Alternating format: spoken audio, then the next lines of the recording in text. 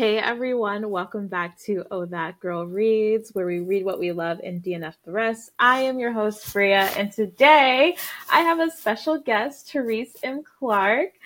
She is a best-selling author, as well as a journalist, and she has a current series, A Courageous Love, and her recent book has been Chaser. So, Terreece, welcome. How are you? I'm good. Thank you for having me. Oh my gosh, thank you for being here. I'm so excited. Do you want to start off by just telling like a little bit about yourself, a little bit about the Courageous Love series? Sure. So, I have been a freelance journalist since I'm gonna date myself 99. Um, and I wrote a children's book a couple of years ago and kind of thought that was going to be my next path. And then in the midst of kind of promoting that, um, these characters came to me and they kind of wouldn't let me go. And so they ended up becoming the first set of characters from Heartbeat, which is the first novel in the Courageous Love series. Um, and it's a 5-book series. We're 3 books in. And it's about Black women finding they're all very accomplished and ambitious and, really have solid head on their shoulders. But this is stories about them finding themselves in extraordinary circumstances. And in those extraordinary circumstances, they find extraordinary love. Oh, I love that. I love that it also centers around Black women. I feel like now we're really starting to get more of that in the publishing industry and just even like indie authors like pursuing their own work. And in my research of you, because I had to go in, right?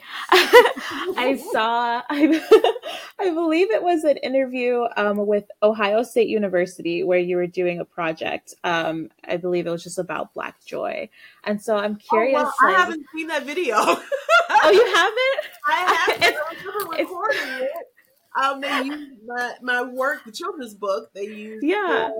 they had a whole series of different arts, but I never found the video. Like I kept reminding myself to go look for it, but never saw it. So that's awesome that Oh, you found it. So I'll yeah. I'll shoot you the link. It's on YouTube. That was like one of the first two that popped up when oh, I get typed in your out. name. Yeah. Oh, that's cool. Okay. That's so funny. That is so funny.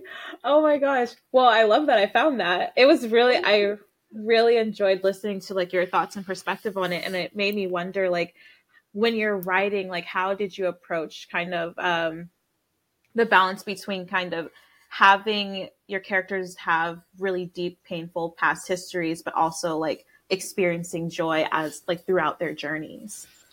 I wanted to give my characters what I didn't always see. Um, now, because Heartbeat was written I finished it up like 2016, 2017, but I didn't publish it until last year. Um, but at the time, it was a lot of either or, right? It was either great joy or great pain. And I wanted to I wanted to show that there was more to us in the range, in the middle. You know what I mean? That it's not always one or the other, and be a little more. And I say realistic, but I mean it is a romance novel, so um, a little more realistic to the actual lives that we lead, and we lead lives at that sometimes seem, and this is for all humans, that sometimes seems contradictory, but in times of pain, there's still times of joy.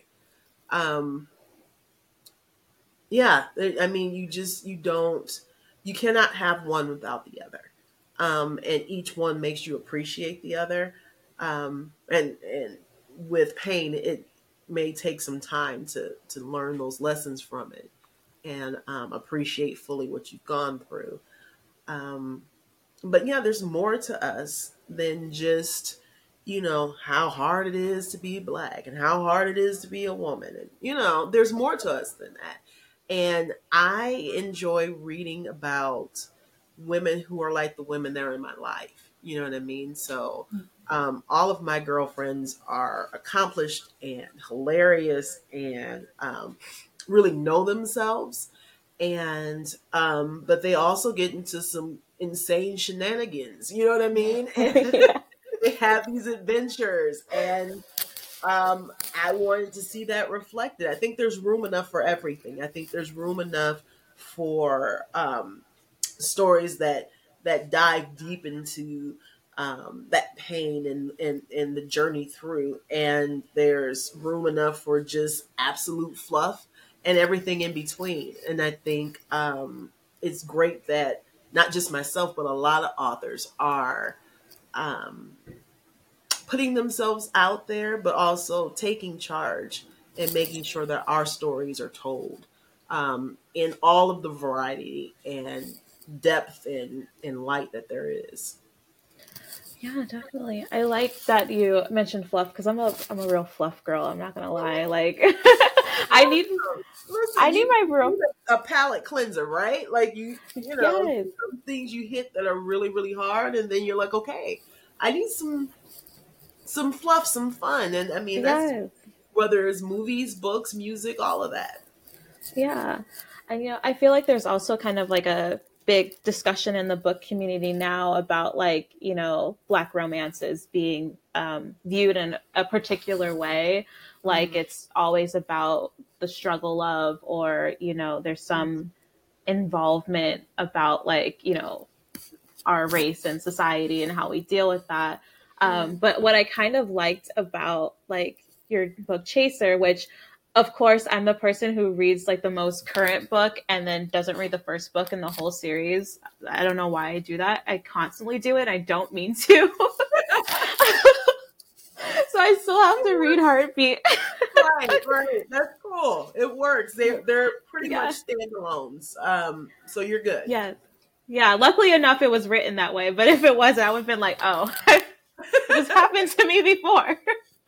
But I really liked in Chaser where it was like, Shayla, she is this black woman and existing as a black woman and moving throughout her community and society as a black woman, but it's not in a way that's so, I don't know, it's just like an acknowledgement, but at the same time, it's not um, disregard, like not simplified. I don't know what words I'm trying to use right now, I, but it's but that's how we live our lives, right? I think the perception for those outside of us is that we spend all of this time thinking about white folks, thinking about our place in the world among white folks, and whatever, and being black. It just is. It is breathing. yes. It is who we are. So, I mean, not to bust anybody's bubbles, but we don't spend a lot of time thinking about you. You know what I mean? Like, I think folks um, attribute too much importance to themselves when you live with something, whether it's um, your upbringing or your cultural background or your race or disability or what have you. When you live with it, you live with it. It's a part of who you are. So the adaptations that you have and that you do, or the different, I don't know, ways you go about your life, because of, despite of those things, it just is. It's like breathing. You know what I mean? You've got eyeballs and you blink. You know what I mean? And if something flies in your eye, you recognize your eye. You know what I mean? So, Right. yeah, I try to acknowledge the truth of what it means to be a black woman in this world, in this society. Um, but that is not our 24/7, not situation, because we black every day, right? But it's not Right. an all-consuming thing. Even those who among us who, because I do some DEI work, that is work. You know what I Mhm. mean? But there is life outside of that. There's family, there's friends, there's shopping, there's, vegging out on the couch. So, um, again, I think too often folks are quick to kind of um, put these boxes on what our experiences are and should be, or what they're expecting them to be. Right. And I'm all about, again, showing like the breadth and depth of our experiences. And again, nothing wrong for those who focus on that, because all of that work is important. It really is. Hmm. But there's room enough for everything. So, Yeah, I definitely did. I like what you said about it just kind of being like a breath, an experience. And you're right. Like when I'm in my day to day life, like I don't really think about my struggles, right? But there are moments where it's like, oh yeah, I am black and I am experiencing life as a black person. But there are right, like other moments so where it's like, oh, I'm just like shopping in a mall or like I'm in a restaurant. right, It's like, right. things like that. And I feel like that really does come across like in your writing as well. It's like just Yeah. how I'm When I just hop in the car, experiencing. when I hop into the car, I don't say I'm hopping into the car as a black woman, but I do say I'm going through this particular neighborhood, and I know that I need to be careful. You know what I mean? And then Exactly. I get Yeah. to the neighborhood or whatever, and then I'm back to thinking about whatever it is that I was thinking about before. So it's you just, I don't know how to explain it. If you know, you know. If you're among us, you understand. Hmm. It's just what you do. And so, yeah, I think, and then plus, black romances just get, black romances in real life and in media really get a bum rap. Again, because I think people want, folks outside the community want to see, um, certain things, or Hmm. they're comfortable in seeing us in certain positions and in certain situations. When, excuse me, I am so sorry. Oh, you're There's totally more fine. to us than that, and the onus is on them to recognize that. Hmm. But it's funny because people will talk about struggle, love, and crime, and all of that in relationships to black romances, but they talk about that as if they don't read mafia romance. And what is mafia romance but the same thing except a different culture? So whether Huh. it's Russian mob, Italian mob, or what have you, it's still guns, drugs, sex, violence. The head guy, and then the chick or whoever he falls in love with.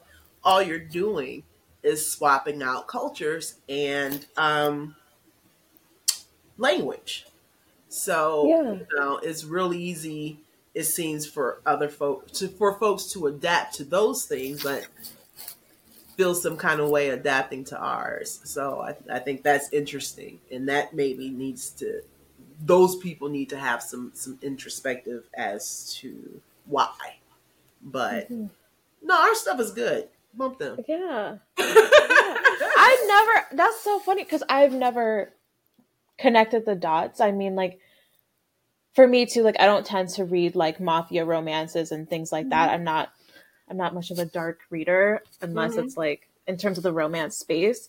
Right. Um, so that never occurred to me, but that is a very much a real thing Hmm. too. Yeah, I mean, even movies. Everybody loves Godfather, and what's the other one? Tony Montana, which for some reason people keep thinking is a how to run a drug business. I'm like, he dies in the end. He dies. His best friend is dead. He loses his girl. Like, that's not a how to. He was like successful for like 6 months and then flamed out. That is not longevity. But anyway, um, there's no difference between that and like Belly or any of the other kind of, you know uh gangsta as lifestyle. So it's Hmm. really about perspective, and then again expectations, right? Hmm. but it's not up to us to justify, define, or advocate for, you know, um, it's up to us to tell our stories that we want to tell as truthfully or fantastically as we want to. Because, I mean, there are Black romances in every subgenre, whether it's Mhm. white shoes or mafias slash crime boss to, monster love and fairies and vampires. So Yeah. yeah, it's we have a variety of experiences. So Right. Yeah. I'm excited to see us kind of like expanding into different, subgenres as well. Like I recently read yeah, like, a Black hockey romance, and I was like, right, wow, I was not interested in hockey romances until they made it Black. right. So, What's yeah. that meme? What's sexier in Black? The penis. So yeah, I mean, there are writers now, and I think because of TikTok, because of social media, we're able to kind of get the word out about it. Mhm. But I mean, just about every genre, from dark, like I said, to fluff, to everything in between. So it's a really cool time to be a reader. Mhm. It really is. It's like super exciting.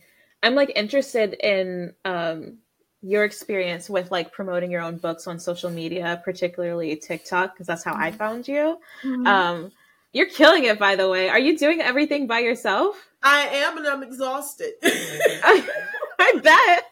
I am, and I I'm was exhausted. like, I was It's like, Terreece needs to teach me how to do this because I don't. fun, but it is a lot. It is tiring, and I can tell you directly, I see direct results from my efforts in page reads, particularly for KU. Mhm. Um, so if I don't feel like it, I totally see it. You know what I mean? So if I take off a couple of days, I see my numbers go down, and I'm like, ooh, no, no, no. So it's a powerful motivation because, like I said, Yeah. it's directly connected, and it's so interesting to see a social media tool that is as powerful as TikTok. I was not in publishing back when the promotion for was mainly through Facebook and Facebook groups and Facebook ads, so I don't have any comparison to that. Um, but it is almost like running ads where you can directly see, okay, your ad has started, it's converting, and it's the same way with TikTok. And so it's definitely a lot more effort, I think, than ads. There's kind of a formula to it. um, Hmm. but TikTok, as you know, the algorithm can be um, skewed Don't towards say it like that. certain communities and books. Hmm. So there's always that, and I always wonder, because there's folks that are doing way better than I am, um, that are of color, um, and I watch, like their rankings and stuff on booksellers to see how they're doing, and I'm like, if the barriers in the algorithm didn't exist, how much more successful would they be? Um, so that's a question that kind of gives me a lot of pause, because you can definitely see where there's a difference in effort and a difference in um, not support, but just I wish if we were going to do things algorithmically, that it would be set up to be unbiased. Hmm. So, but not just, Yeah. anecdotally, and some folks have really drilled down into it, and it simply is it there is an intrinsic bias um, in the algorithm. So that's unfortunate, because there are great stories that people aren't finding Hmm. because of it. Yeah, and there's so much to say about that too, because like the algorithm is I don't know. I'm not going to pretend that I understand how it works because it also seems super obscure at the same time. But it's going to depend on, like, you know, what the masses are appealing to. But then the masses have like internalized biases, and you know, so they're gearing towards like certain content and things like Right. that. And so that's always going to be the content that prevails because someone looks a certain way or because the content itself is, targeted to a certain audience. Right. Right. That's I mean, but even yeah. when you put depending, so like there are white content creators who have come out and said, their content on average, Mhm. excuse me, including, when Facebook has, or not Facebook, TikTok has its dips, average this number of views per video. If they put hashtag black romance or hashtag diverse romance or any of those kind of cultural hashtags, views dip immediately. And is not also because, people are not interested in the content, because the content hasn't changed. It's still that person talking Mhm. about books, but because the only thing that is different is the hashtag. That's more algorithm versus people just scrolling away. So it's Yeah. interesting. I mean, there are a lot of different factors in place, right? So there's and I don't know, I have not seen a specific tell for this, but there was like discussions of ageism and how one author said they couldn't get signed because they were told they were too old for TikTok. Yeah, I don't get it. I can see it maybe that they, depending on looks, and then you've got pretty privilege and that sort of thing. Like I Mhm. don't hop on TikTok rarely now anymore without like full face, just because I I'm promoting a product. I'm promoting myself as an author. I would love to be able to just hop on and be, real and chill all the time. But I noticed the dips in my, direct result. Like, oh, I didn't have any eyebrows on today.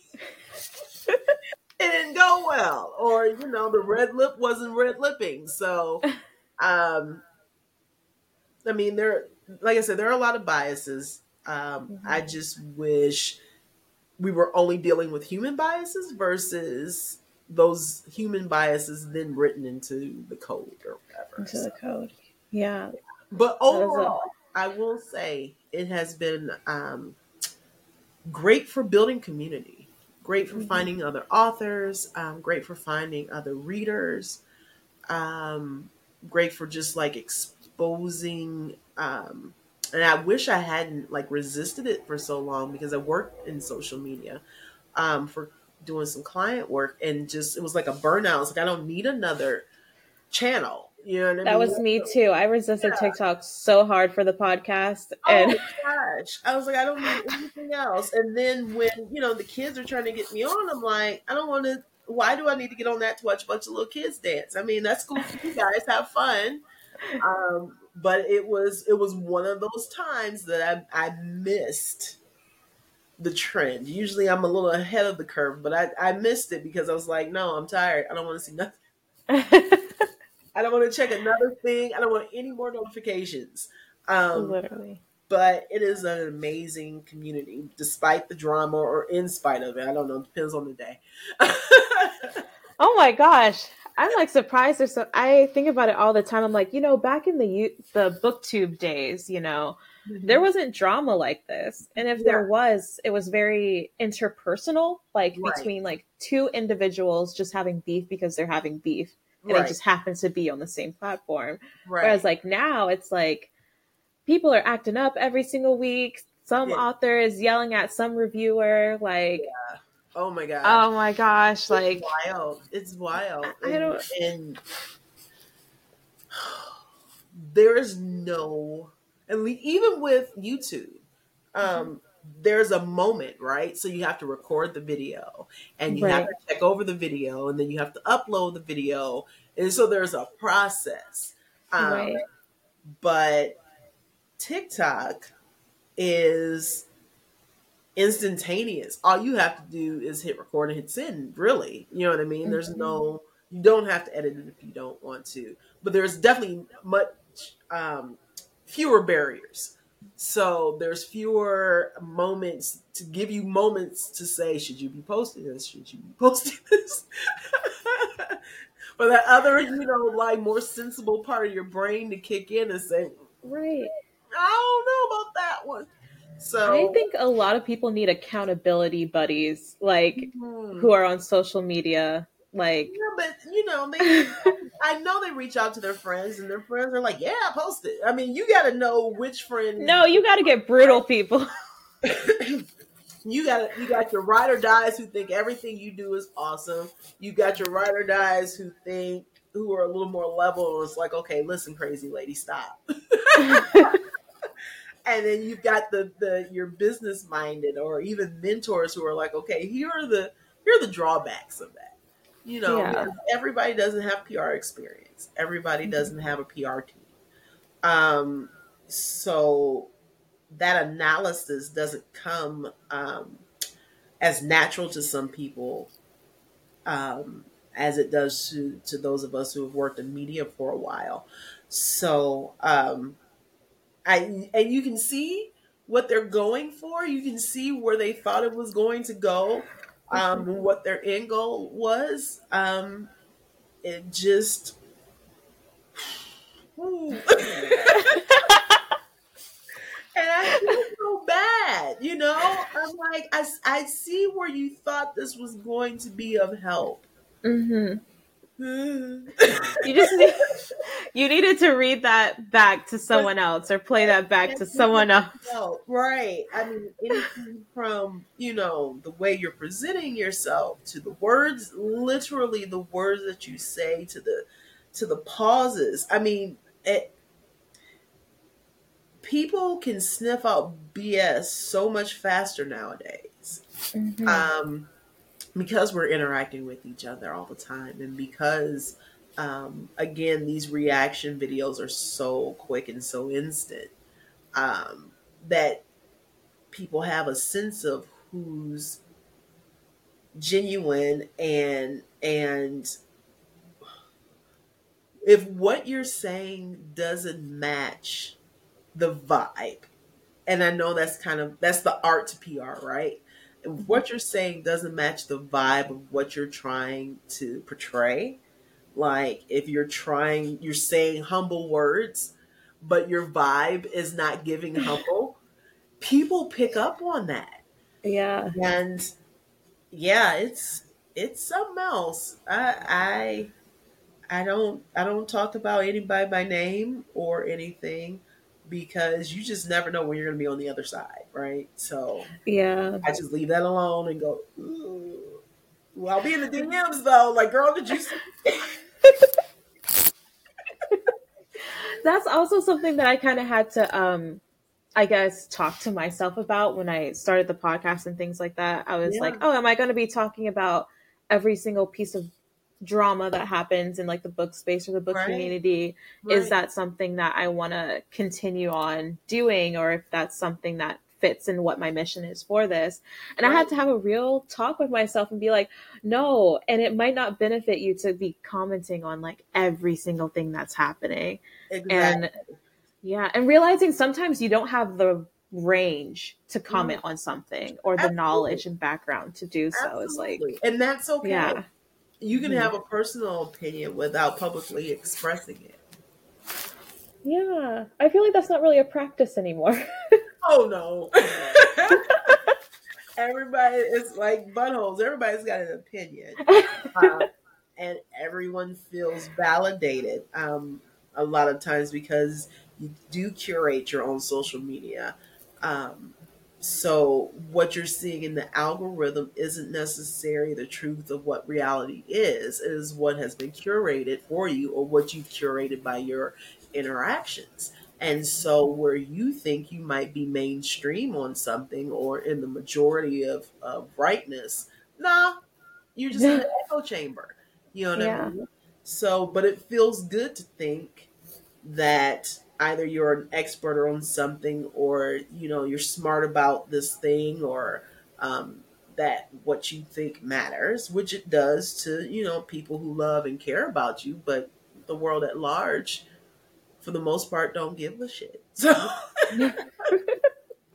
you know Mhm. again, you don't have to weigh publicly in. I will say this: as you're building your platform, Mhm. there are people who have made a really, you know, large platform, engaged platform based off the drama, whether they're involved directly or whether they're commentating on the drama or sharing the drama.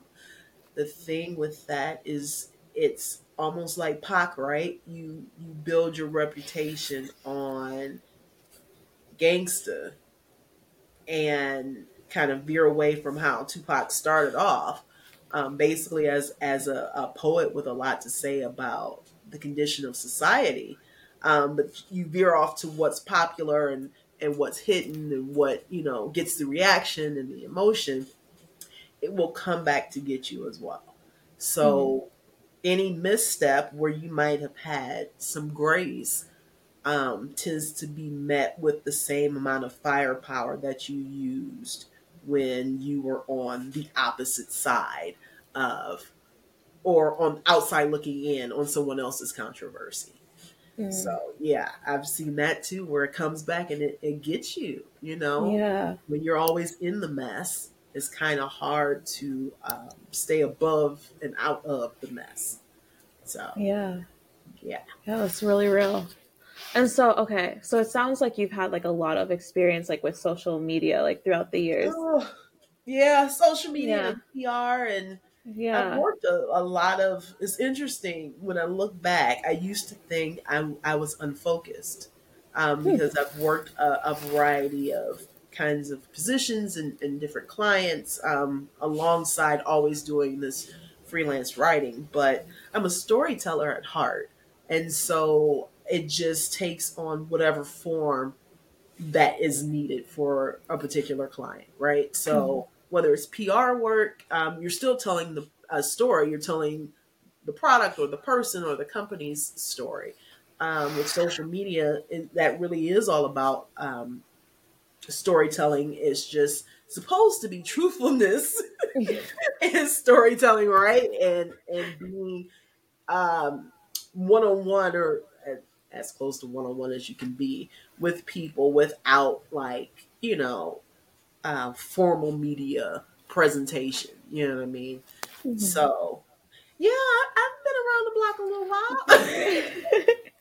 Is that like, is the social media part like something that you enjoy with your writing, or is that something like one day you kind of want to pass off to somebody else as like, It's a mixture. I think the promotion part, I'm definitely looking to pass off at this point, mhm. because it just takes, for me, it takes a lot of time. Um, I would rather someone else like produce it. I see it, that looks good, go on with it. But I do still like interacting with folks and that community aspect, and seeing parts of their lives, that doesn't necessarily is a part of what my particular focus is. Like I'm about books and that sort of thing. But man, I love seeing people's like kids and their pets and their families. And I'm like, oh my god, are they in third grade? Never met the kid in my entire life, but but I'm Look how pretty invested. You know what I'm saying? they are. Yeah, Robin Reeds, she's getting married. Never met that woman before in my I life. know. But I'm invested. I'm like, okay. She's like, she's gonna do her own hair. I'm like, are you sure, girl? I don't know. It's a stressful day. I'm telling you. I don't know. Again, I'm not going to the wedding. I wish the best, but I'm invested. And what makes it so I bad, feel I feel like I have some kind of, and maybe it's just everybody is like this, but I feel like I have some sort of facial recognition issue, because I'll know people will talk every week on Facebook or something. But then if I see them out at the grocery store, I'm like, is that them? I don't know. Should I say something? I Yeah. don't know. No, that's me. But I'm I'm like, like, I know you, but I don't. right, right. So, or it's been like 20 years, right? So I'm like, Yeah. I can't even tell. So, but I also don't want to be that jerk. Like I saw her at, Walmart and she didn't say anything. Believe me, I'm Yes. agonizing over it. So don't think, don't think it's me being, high post. It's not. I'm just, No. I promise you, I'm just standing there overthinking. And once one thought, overthinking. it's Yes. just gonna spiral. It's gonna keep going. Yeah, yeah. I will make like an about face, like a 180, just be like, nope, I don't know if that's them. I don't want to be awkward. So I'm gonna go back to the frozen food and just hide. But I love you. Can't wait to see those first day of school pics. I hate when it turns into the stare off though. Like you're like staring and then you're just both looking at each other. And then you're like, who's the adult? I know. And say, Like hey. like who's not gonna be the weird one? Right, exactly. It's almost as bad as when someone's waving or they're talking and they've got a Bluetooth in or something, or they're waving, they're not waving at you. The person Oh behind my you. gosh. It feels almost along those lines where it feels much more public than Oh my gosh. it is. Good. I'm glad I'm not the only one. Yeah, no. Definitely not. Oh, No. But it's so true. Like, okay. I love like the connection that everyone kind of has now, like between like reader and author. I think yeah, sometimes it gets a little like, oh, I yeah. wish we didn't have this connection, but It can get a little wild. it can Yeah. get a little weird sometimes. But like, how do you kind of maintain boundaries like with your readers and like within the community that you've been building up? Well, um, on incoming, I don't know. I'm gonna be honest. I don't know if my boundaries have been tested as far as readers coming to me. And that could be because I'm basically, even though I've been writing for a lot of years, I'm still a baby author. So, the platform is not huge and there's not like people stalking my house or something like that. So I haven't had any of those kind of interactions. So I'm really still very open and excited and a bit puppy doggish. When folks reach out, I'm like, I'm a complete dork. I kid you not. I try to be cool. I fail every time. So 2 a.m. DMs and that sort of thing doesn't bother me. One, because I control my phone. If I don't want to hear anything, I just put it on do not disturb. So, but I usually love those 2 a.m. DMs because that's somebody who cannot go to sleep because they have to keep reading. And then what they have read has evoked enough of a reaction to them. They're like, oh, hell no. Let me disturb this lady. What was she thinking? And how did you do this to me? I love it. It cracked me up. It's like the highlight of my evening. So that has not gotten old, and I hope it never does. But as Oh. far as like me trying to make sure I respect the boundaries of my readers, I read every review, like everyone that I find. I read them all. And including the negative ones. There are a lot of authors who don't do that, but I think I'm coming at it from a different perspective or experience because I have been a journalist for so long. Mm-hmm. It's really kind of par for the course for people not to like your stuff. Yeah. And even among like the training to be a journalist, at least when I was in school, was pretty cutthroat, cut and dry, and like if you misspelled someone's name, that's an instant zero. You would read your article in front of the class, or they would read it and pick it apart. You know what I mean? So you kind of, and Mm-hmm. the editors are insane, so you kind of get used to that feedback, whether positive, negative, criticism, or a critique. So when I see my reviews, I'm looking at it from that angle, right? Like I'm Mm-hmm. excited about the ones who enjoy it, but I look for specific things like what is it about that you enjoyed and that sort of thing, and try not to weigh it so much where I think my poop doesn't stink, of course. And then with the negative ones, I'm just like, not every book is for everybody. Mm-hmm. Some things that I come across, I'm like, okay, well, that's a good point. I didn't think of it that way, or that was a different perspective than what I saw coming, which is something. When you put art out there, you never know. Once you put it out there, it is out there for people to interpret. You Mm-hmm. have what you are trying to say, but how it's received and how their lens that they view is usually something completely different than what you expected. And I think that's the beauty of it. Um, but I try not, so I read the reviews, I do not reply unless someone specifically says something to me or adds me or something like that, Mm-hmm. or tags me. When I send out books for review, my only request is that it's honest. It does not have to be a stellar review. If you DNF'd it, that's fine. Just let me know. Like, like if they're a part of my art team, let me know. Mm-hmm. So I'm not following up like, hey, you're like, What did you think? They're like, right, I'm right. avoiding confrontation. Let's not do that. Yeah. It makes it awkward for you, makes it awkward for me. So I try not to, I don't put any parameters on anybody that I send it out to. Influencers, if they love it, awesome. If it's just okay, okay. Um, but I try. I used to say, "Let me know what you think," Mm-hmm. and then I realized that's pressure because then they're like, "Ooh, what if I didn't?" You know what I mean? What if I Yeah. didn't like it, or what if I haven't gotten to it? I don't want to put that on anybody. It's again, it's entertainment. It's my livelihood, but this is for your consumption. So how you when you take it in is totally up to you and it's totally okay.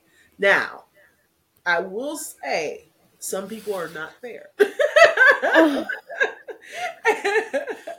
So I think someone called me stupid, like just off Oh. because there's a point in Heartbeat where she discusses, um, with one of my characters discusses not wanting their child to be extraordinarily wealthy, like just over the top with all of this extra, all this money. And what is it going to be like to raise a child who can have whatever they want at their fingertips? And Mm. they called me a complete idiot because who wouldn't want their child to be obscenely wealthy? I was like, okay, well, we can disagree. You don't have to call me names, dang. Yeah. But again, it was more funny than anything. Now it drives my husband crazy. He gets upset. It doesn't bother me. Oh yeah. I it's humorous, and I still appreciate, Mm-hmm. even if you didn't like it, you taking the time to say something about it. Even if you absolutely hated it, which there are a couple of people who have absolutely hated one or both, books in the series, or maybe not all three. I don't know. I don't think so. But they'll come back and be like, "Yeah, I hated this one too." Oh my god. I was like, "All right." I appreciate you Thanks. being consistent and either buying the book or giving me the page reads regardless. I mean, I got my money. Yeah. Yeah. Thanks for your support. You're right. I it was so funny. Still must be I doing was something to give you that much of a reaction, right? exactly. I think So, that's still something that's like yeah, going right, you know what I'm yeah, saying? Like, it's a win-win either way. yeah. I think So it's that I was trying to there was a big discussion about like 3-star reviews and like how this one author was angry about like a 3-star. I And saw I'm that. like I love giving 3-star reviews because it's not one because star reviews don't really mean anything to me. No, Like But I love 3 stars for me personally because, I was a English literature major. That Hmm. means I wrote like pages and pages and Yeah. pages. And that means I Mhm. had the most fun because I was analyzing everything, I was annotating everything. I Yeah. had dynamic things to say. Yeah. So for me, it's like, honestly, I think those like lower star ratings, I guess, are kind of rewarding in a sense because it's like they still Well, gave you the yeah. time and they're giving you the feedback to grow. But You maybe that's also kind of like a you haven't lived journalistic until you've thing. gotten your first 1 star. You know, seriously, like when you put out a book and it's all 5 stars, first of all, I mean, awesome if it is. Man, Mhm. listen, if you have written a 5 star book from everyone's perspective, I am rooting for you to get on Oprah. You know what I mean? Yeah. But as varied as there are people who read, um, the lower star reviews give you validity. You know what I mean? Like, it looks a little less like your mom and your best friends have been leaving reviews for your book. Exactly. You know, now from business perspective is always helpful, to have your book highly rated. Mhm. But it's also, I would say, equally as important to just have engagement. So, if you've got, like, I think Heartbeat's averaging like 4.6 out of 5 right now, with Mhm. 500 plus, like 544 reviews. Oh, I sweet. value both ends. You know what I mean? I value the 4 out of 5, or 4.6 out of 5. I feel like a 5-year old. I'm five and a half. Gotta put that half on there. Gotta put that 0.6. But I also value that 544 folks again got finished and then took the time to leave that review. So, Mhm. or rating, whatever. So business wise, those things matter. But I mean, and then you have to take it with a grain of salt because everyone has their own scale of what works for them, right? So it's not a standardized practice. We're not all operating off of the same rubric. Even spice levels, I thought Chaser was about a solid 4, maybe 4.5. And someone else reviewed was like, yeah, I read really dark things. So it was like a 2. I was like, God, dang, no judgment. But I want to know what you're reading. I'm like, the refrigerator didn't bump it up to a 3. We For me, it expect was like every time there was a drink involved, I was like, every time. Listen, that last one when her family was there and she was messing around thinking she was going to get away with it. And Mhm. basically, what did that say? Squat and cough. And I was like, okay, now I think I might have gone too far. I was like, did I just write that in a book for public consumption? Like, that might be a little much. And No. nobody, literally, for like months, no one brought it up. And I'm like, maybe I took it out. I went back to look. Like, no, it's still there. So how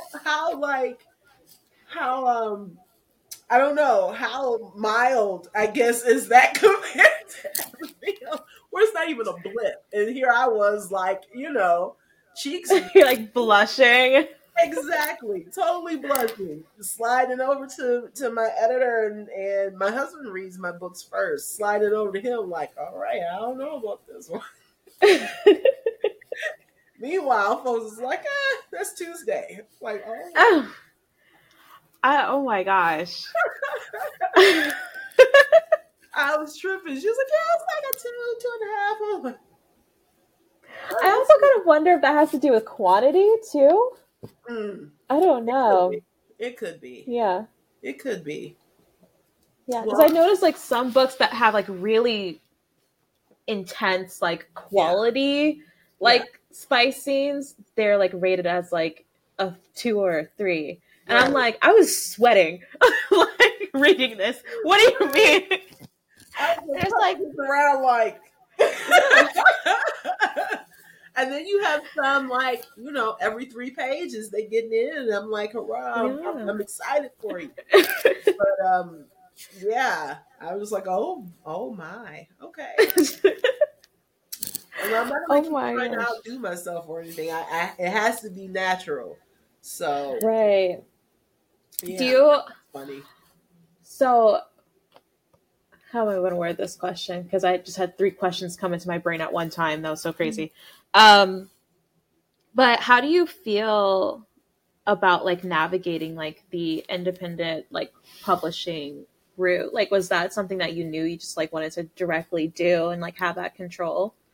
Yeah, so I did. My children's book was traditionally published. So I went through that process and enjoyed it. There were things that I thought I wanted to have more knowledge about. Mm-hmm. The understanding the whys and the how tos, which they weren't necessarily, and I recognize that they weren't necessarily a part of the experience for them to kind of like walk me through that. There were other things that I kind of wanted to have control over as far as like just, inventory. And I was left with a lot of the marketing. And I was like, okay, well, if I'm doing all of this, do I really need to pay you? So, but there are perks, right? Because Mm-hmm. with standard issue for a publisher, like sending it out to Publishers Weekly and that sort of thing, um, there's less reception for an indie to do that. Plus, there's like the street cred for being traditionally published, so that was cool. Um, but for Heartbeat, I had given it to a couple of my traditionally published author friends, and they were, loved it, and you know, wanted to bring it to their agents, and they were like, "But you're gonna have to really, really cut it." And Heartbeat, she's a thickums. She's 400 or 546 pages, and there was just things I just didn't want to cut. I wanted those in there. They may be not gratuitous, but um, slice of life things that could have been left out, but that I thought made the story a little more rich and kind of brought you really into these folks' lives. So I knew I didn't want to cut certain things, and they were going to make me cut.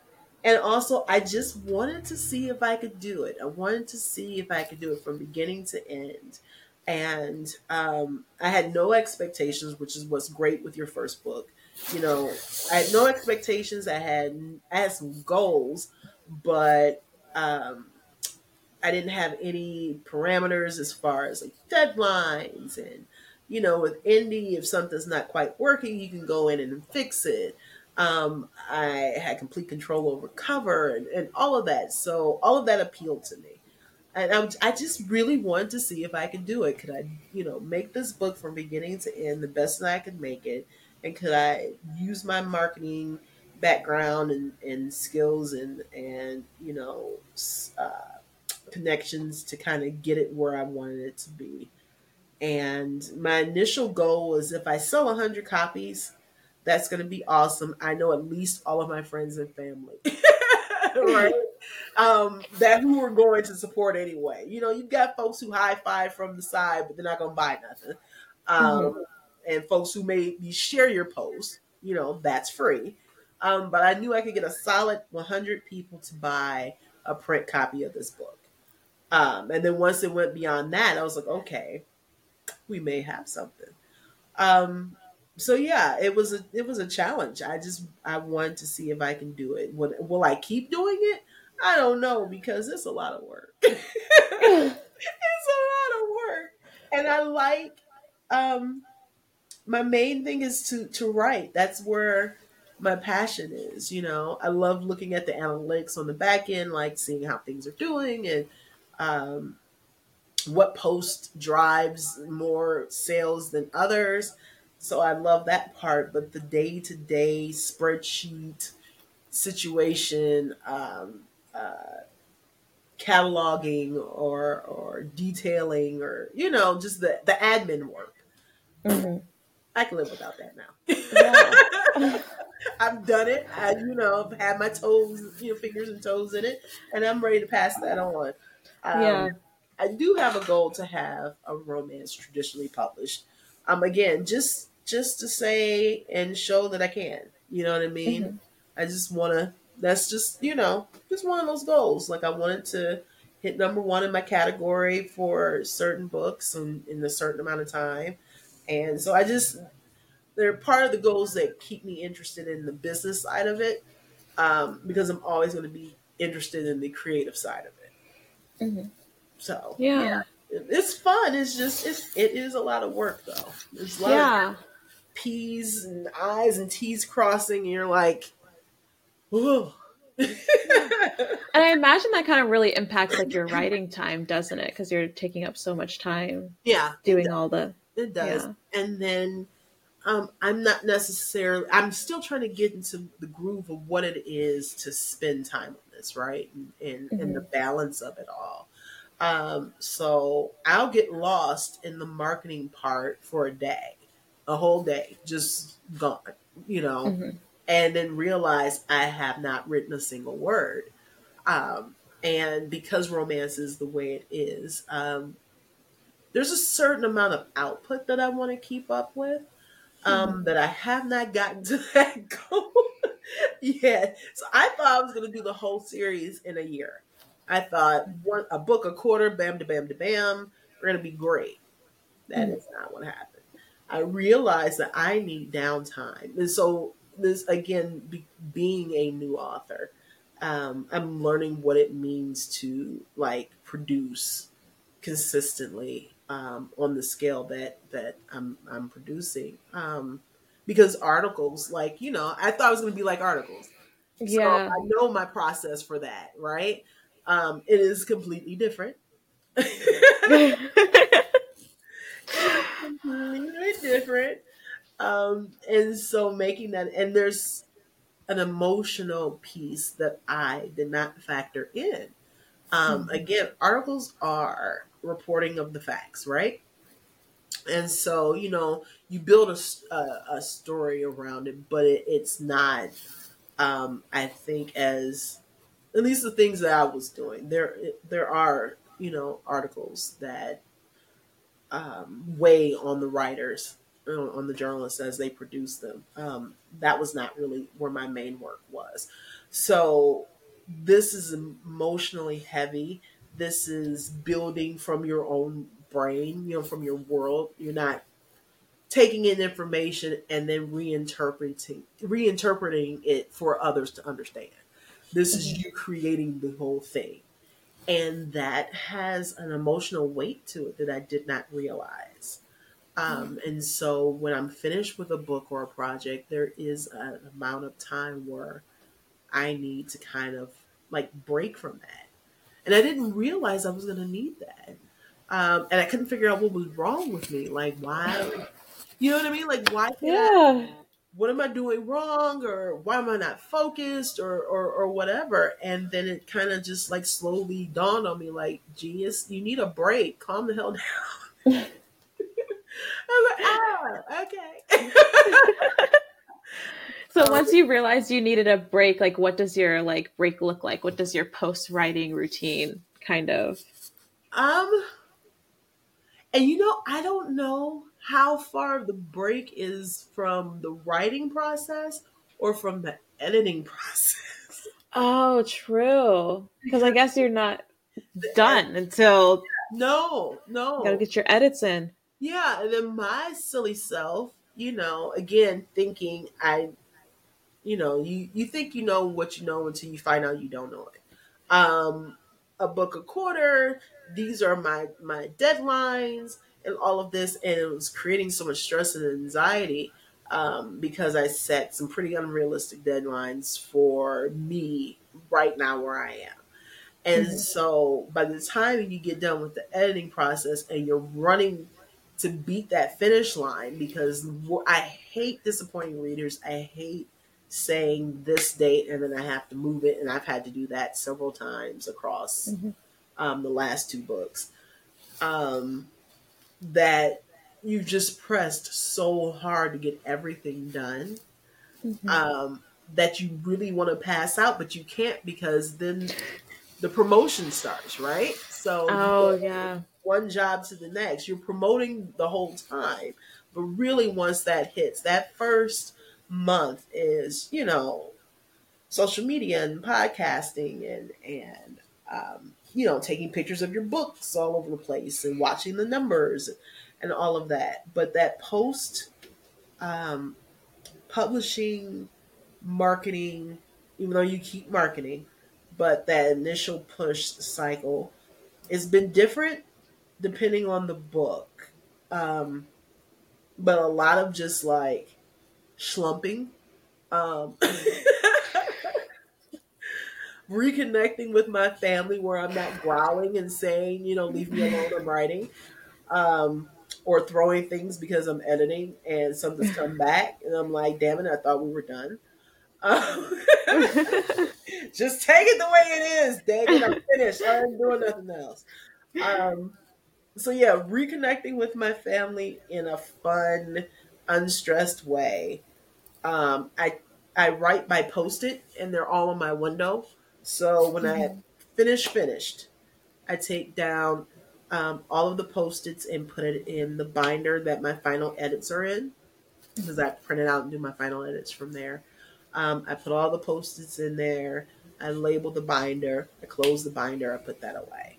And the whole time that I'm taking down the post-its, I'm thinking about the process and what all dramatics I've been through or whatever, Mhm. and just trying to be grateful in that moment that I had those and that I've gotten to the other side. So I do a whole kind of like gratitude thing where, thank you for this, and I'm thankful for that, and prayerful for other things. And I think that kind of helps um, close the door on it and resets my brain. Um, and usually I take myself out to eat or something. Yeah, Like that's I deserve beautiful. this. I literally every time something upsetting happens, I'm like, I need a little treat, a little Oh, sugar. absolutely. I Absolutely. deserve it.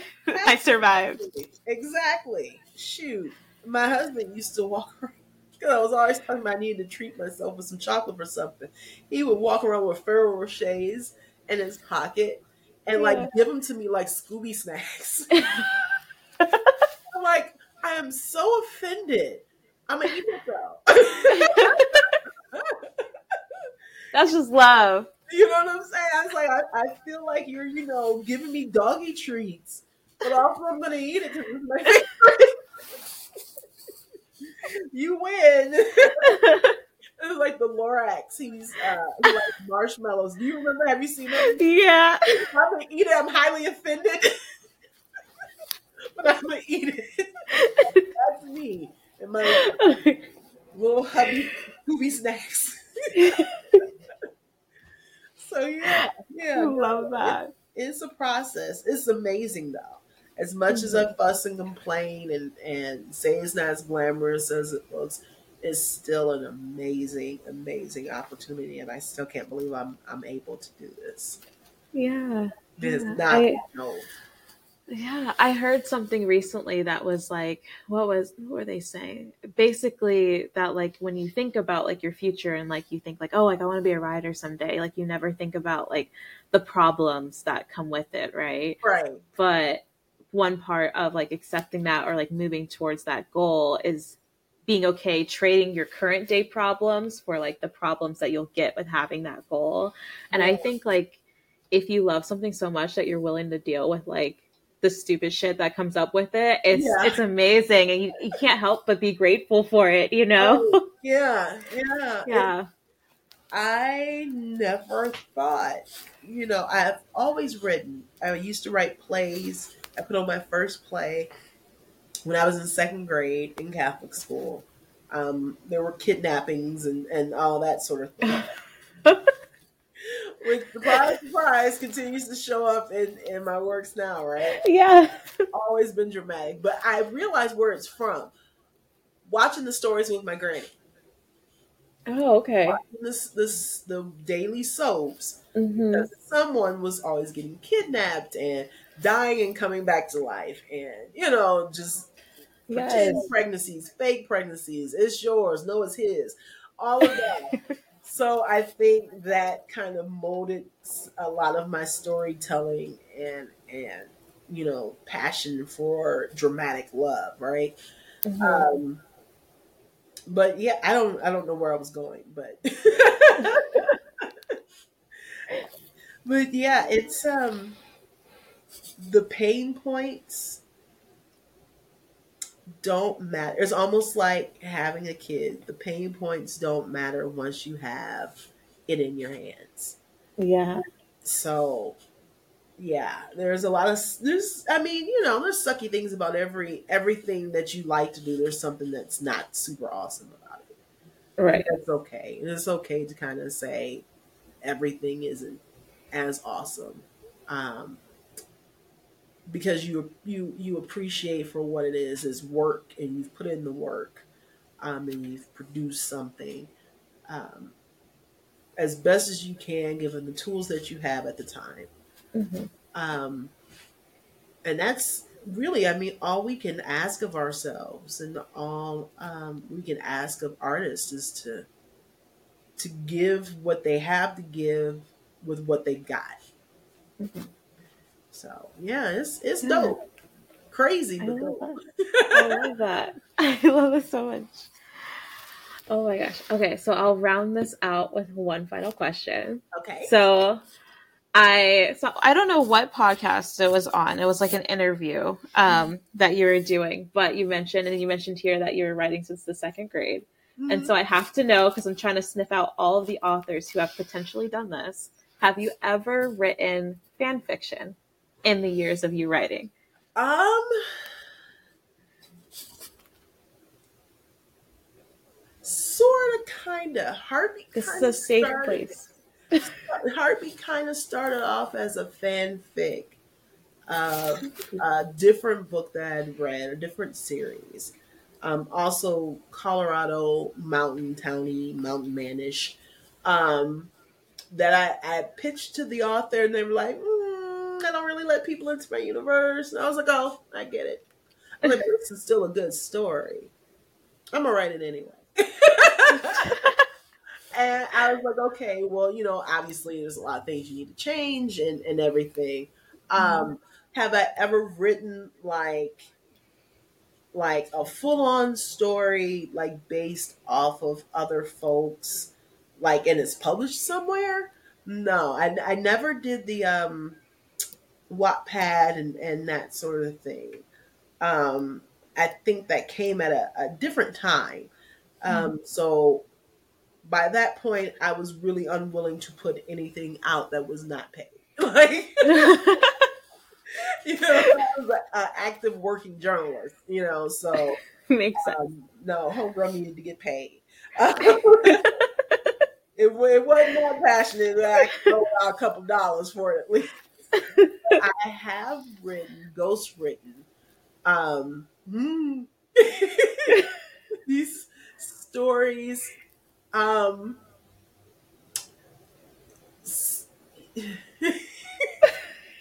It used to be, well, there's still, it's like, like they have Fiverr and that sort of thing.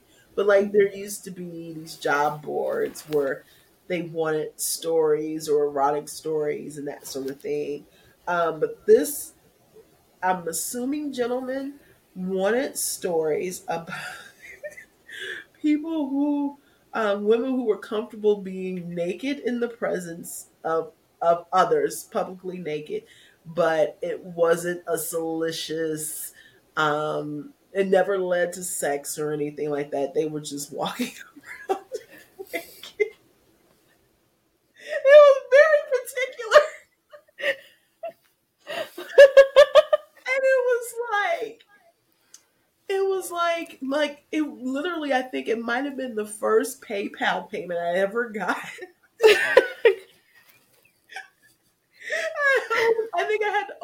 think I'll account for that specifically. And it was very short stories. So, like, one was about a woman who the guy next door could see into her apartment, and she had gotten wet in the rain and was having a bad day. And she turned on her light and started taking off her clothes without closing the curtains. And he just admired her freedom.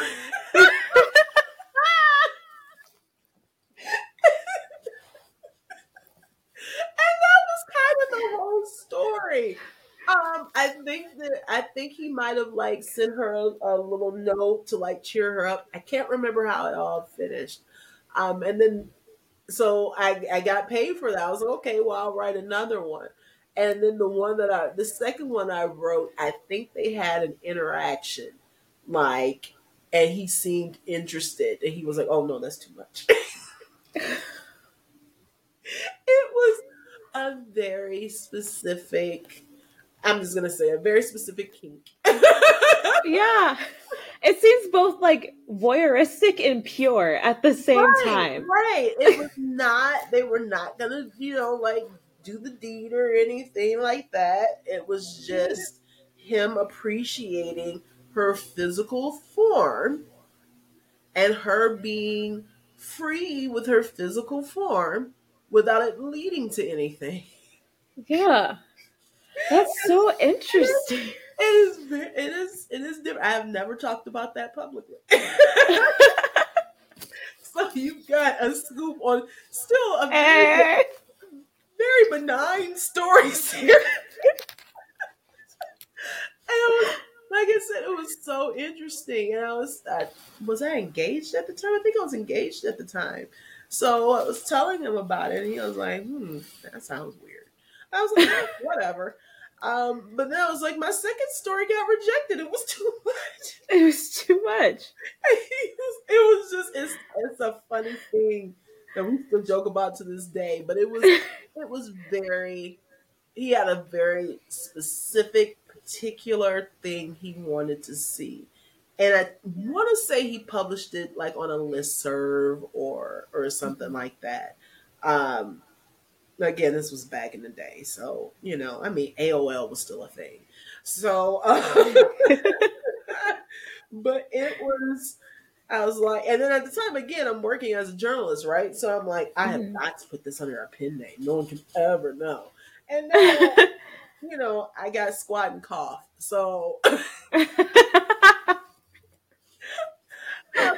how times change and how I know. the F's I have to give just keep getting I just disappeared. So I got a little change purse. I used to haul around a tote bag full of F's that I gave. I have a change purse. So, oh my goodness.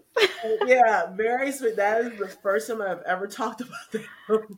That was the best thing I've ever heard in my life. Like, it's so specific. It was so, and I think that's what really kind of, I don't know, not threw me, but like, I don't know, it was just so specific, but again, kind of wholesome, Yeah. So very particular cake indeed. Yeah. So I yeah, think that's so fascinating. That's about the best for fan fiction that I can. Yeah. That question revealed so much, and now I have to make sure I keep that on the interview docket. Child, that's for you. I would look for it. I cannot remember what it was called or anything, and it's probably saved on like one of my like floppy disks somewhere. That's literally how old it was. So like 3.5 by 5. I think that's what it used to be. The little save button, basically. It's probably one of those, and I still have them somewhere. I have nothing to like.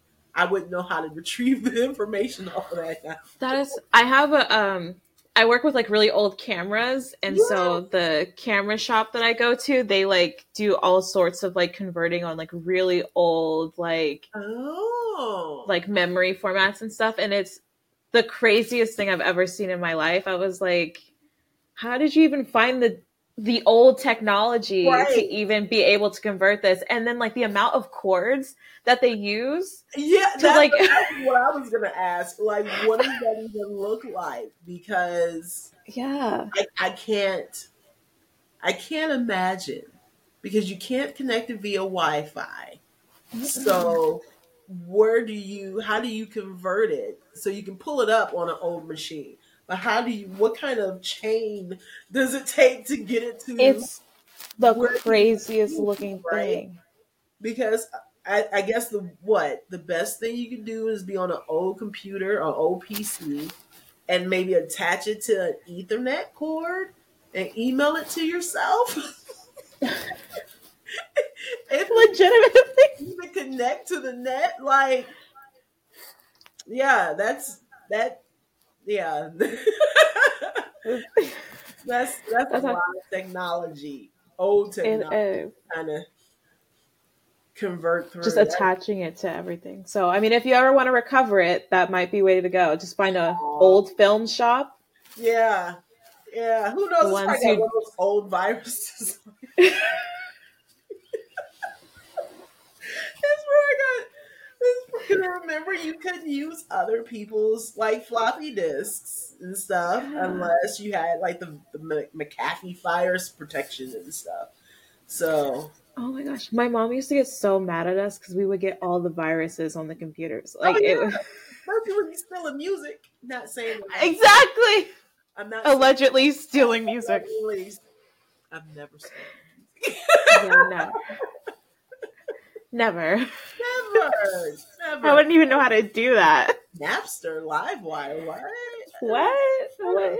What? No, I pay 99 cents for every song I get. Oh, I'm an adult now. I have Apple One, so yeah. I have a Spotify subscription. Thank you. right. So I don't understand. Yeah. This Oh has my been gosh. so Well, much fun. this has been so fun. Thank you so much for coming on. Anytime. Thank you again for having me. I don't even know if we Yeah. talked about the actual book, but who cares? We did in like abstract parts, and All right, good enough. I need to get back. I was like in the middle of it. I was like, I kind of need to figure out how to redirect, and then, but I love how we talk. I like that. That was great. We talk craft and life. Yeah, Good enough. Go read yeah, the book. yeah. Go read the book. Go read all three of them. Oh, also, I mean, maybe get in Terreece's comments and convince her to do a Shayla St. Pierce novella for me. About what? What we doing? What we doing? I just want her You just want her? doing life. I just want her doing her. You're a problem because I already. So the book was supposed to be 4 books, not 5. And then Love You Never came about with this little novella self. And I was like, okay, that's it. And then everybody kept saying, but what about Kane? We love Kane. He's in Chaser, but you see a lot of him in Heartbeat. And I'm like, Kane doesn't speak. Have you not noticed? Few words. How do you write a book about a man that doesn't speak? Then he showed up and told me how he expresses himself to his wife or how he got her, which is he writes letters. Oh, Is that not the most sweetest thing that ever? is so I sweet. was like, that's adorable. I hate you. So he has strictly about that part about wooing her coming out, and Biscuit somehow he's in the first book has a Kindle Vella coming, and now you're talking about you want a Shayla prequel. Yeah, just a little bit. Goodness, that's I'm like just planting the seed. you just playing this. No, because you Yeah. got kids, and then they grow, and these people show up and won't let me sleep until I start writing stuff down about. It's not fair. Man, Shayla's a trip. That would be She's so fun. interesting. I don't know. Maybe it'll be about her time in Tokyo. Oh No. my gosh. See? Look, it started already. I'm Yeah, already getting what I want. You guys are terrible. Just accept it out and call it a day. Goodness. You're like, now I see where a boundary can be made. I love it though. I don't complain, but I love it. The fact that you like her enough that you want to see more. Yeah. That's everything. That's what you Yeah. want. You know what I mean? As Mhm. opposed to, okay, that was good. Next. So Right. I'm glad to have built a character that kind of stays with you. Oh, So, yes, she's fabulous. Okay, so where can everyone find you? So I am on social media, of course. I hang out more on TikTok now more than anything else. My socials are is my name everywhere. So at Terreece, and that's TerReece. Um, you can find me on my website, which is also my name, TerreeceClarke.com. I am finished with the summer leg of my book tour. I have one more stop at the end of this week at uh, Woo. Steamy Lit Con in California. And then I don't have any fall dates, and I don't know if I'm going to add any because I have to finish these last two books. My goal is to finish the last two by the end of the year.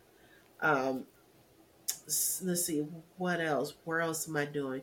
That's it. Just find me on socials and oh, join my newsletter if you like to hear behind the scenes stuff. And I always post freebie romance books from friends and authors and that sort of thing. And yeah, buy the books, read them, love them, and share them. Yeah. Thank you again so much for being here. And thank you everyone for tuning in. Remember to read what you love and DNF the rest. Life's too short to read bad books.